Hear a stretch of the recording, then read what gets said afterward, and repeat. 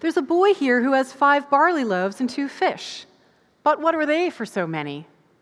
Jesus said, have the people sit down. Now there was much grass in this place, so the men sat down, about 5,000 in number. Jesus then took the loaves, and when he had given thanks, he distributed them to those who were seated. So also the fish, as much as they wanted. And when they had eaten their full, he told his disciples, gather up the leftover fragments that nothing may be lost. So they gathered them up and filled 12 baskets with the fragments from the 5 barley loaves left by those who had eaten. Well, this is John's account of Jesus' feeding of the 5,000. The story occurs in all 4 Gospels. It must have been a very memorable event. It was also a pivotal event, which is especially drawn out in the Gospel of John. As we'll see over the next few weeks, we will actually be staying in chapter 6 of the Gospel of John for several weeks to come. But let's first be clear that this is an account of a miracle. I'm sure there are at least a handful of you here today who have heard some priest at some time say that it wasn't really a miracle involving supernatural multiplication.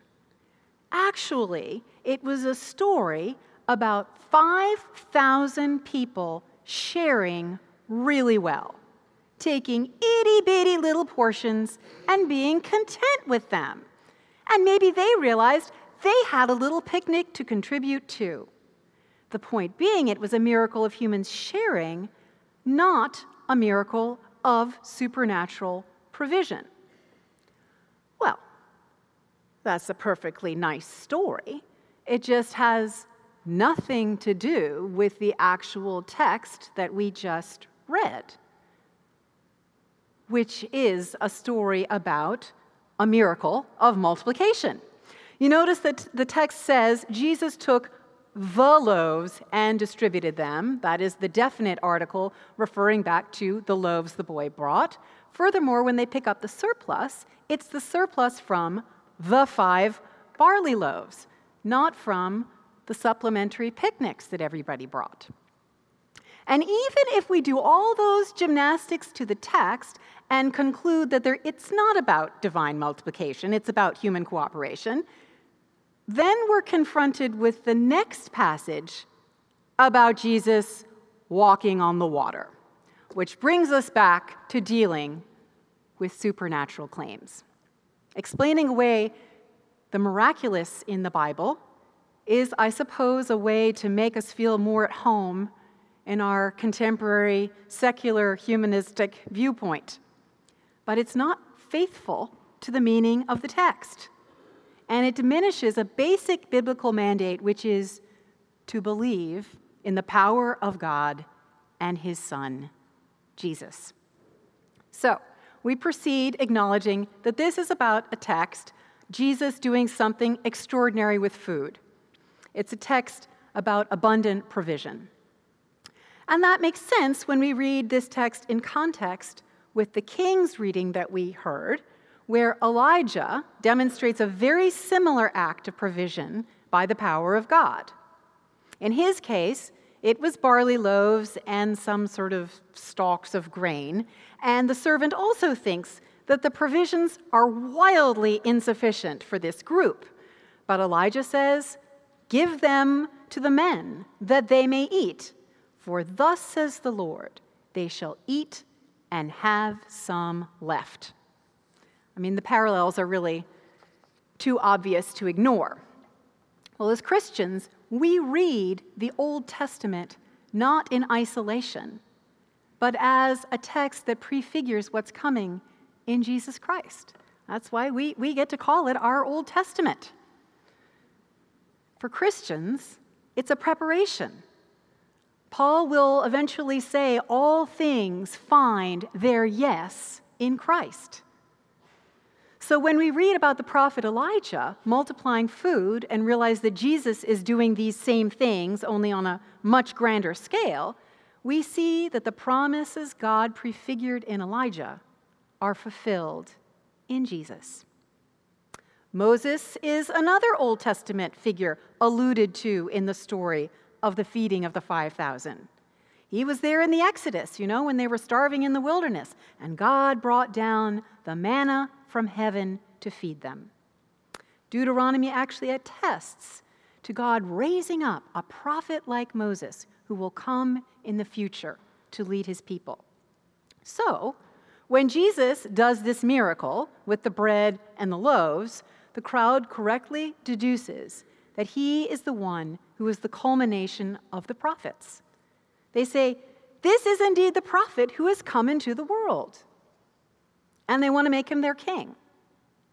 But then we read, perceiving that they were about to come and take him by force and make him a king, Jesus withdrew again to a mountain by himself.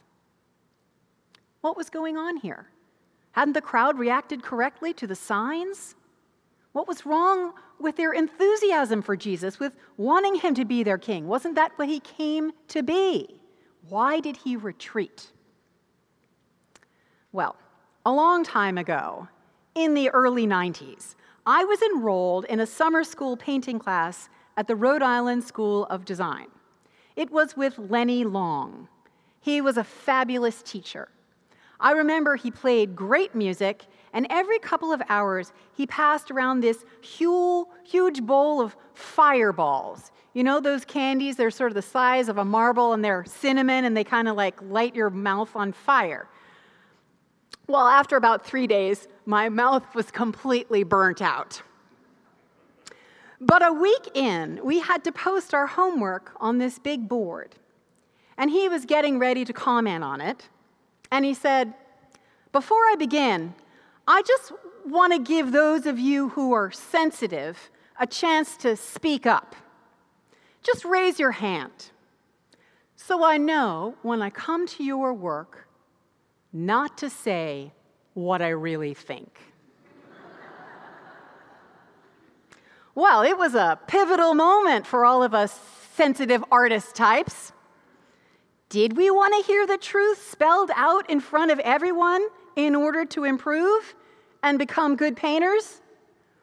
Or did we just want to eat fireballs and enjoy playing with paint? Or put another way, were we willing to let Lenny change us, not just entertain us?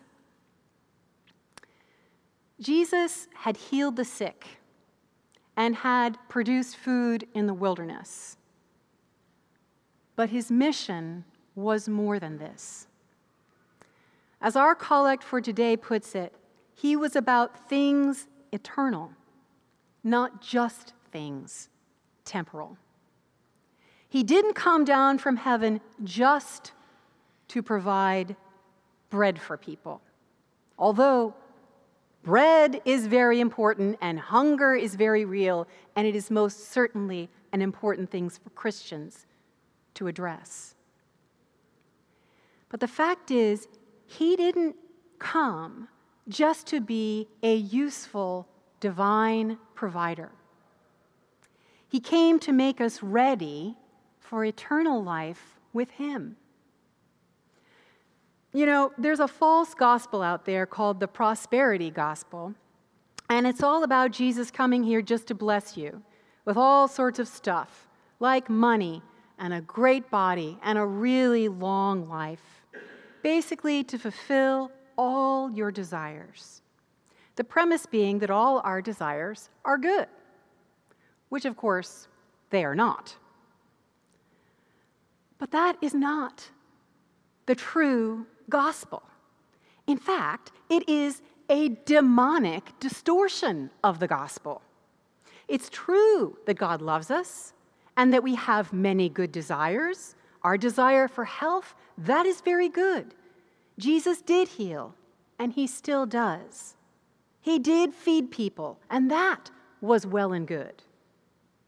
But he warned his people that there was something even greater that he was about, and that they should not miss out on that because they got so caught up with the other. And that is good news. I mean, really. Because if you're sitting on death row and the message you get is it's about prosperity gospel and how God is going to make you rich and give you everything you want, what you know is that's a lie. You need a God who can be with you on a cross about 5 feet away and say, this day you will be with me in paradise. That's good news. Jesus will say, I am the bread. He will give his disciples bread and say, this is my body given for you. If our relationship with Jesus is just about him being a useful provider, we have shortchanged him. We have missed the fullness of who he came to be in our lives. We have missed him. Don't look at the bread, he says. Look at me. There'll be a moment when we get to look at that broken bread, but I hope you're thinking Jesus. Even though those wafers are very nice, we're thinking Jesus, who became the bread. And the thing is that when we take our eyes off the bread, or whatever it is that we desire, whether it be good or bad, and we look at Jesus, something happens. We see how good he is, and we start to want to please him.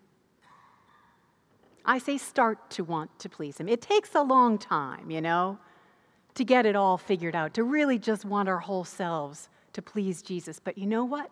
Even that first time, we want to start to please him. You know what we realize? We are. He is so pleased. That's the amazing grace of Jesus. It's just like, you have a little 2-year-old and you tell them, well, can you clean up your place? And they smear stuff all over, But you are so pleased. Jesus is so pleased by us. That boy who brought his lunch, his barley loaves and fish, I'm thinking he must have been so excited to unwrap that and eat it. It was late in the day. He must have been hungry. He could smell it. Delish. Love Mom's barley loaves. And then something made him give it to one of the disciples to take to Jesus. And the amazing thing is that we know, because he was one of the 5,000, he was satisfied. He was more than satisfied. There was extra. And that's what happens when we turn our desires to the Lord. He satisfies us in ways that are miraculous. I'm going to conclude with that wonderful collect that Colin read. O God, the protector of all who trust in you, without whom nothing is strong, nothing is holy, increase and multiply on us your mercy, that with you as our ruler and guide, we may so pass through things temporal that we lose not the things eternal. Amen.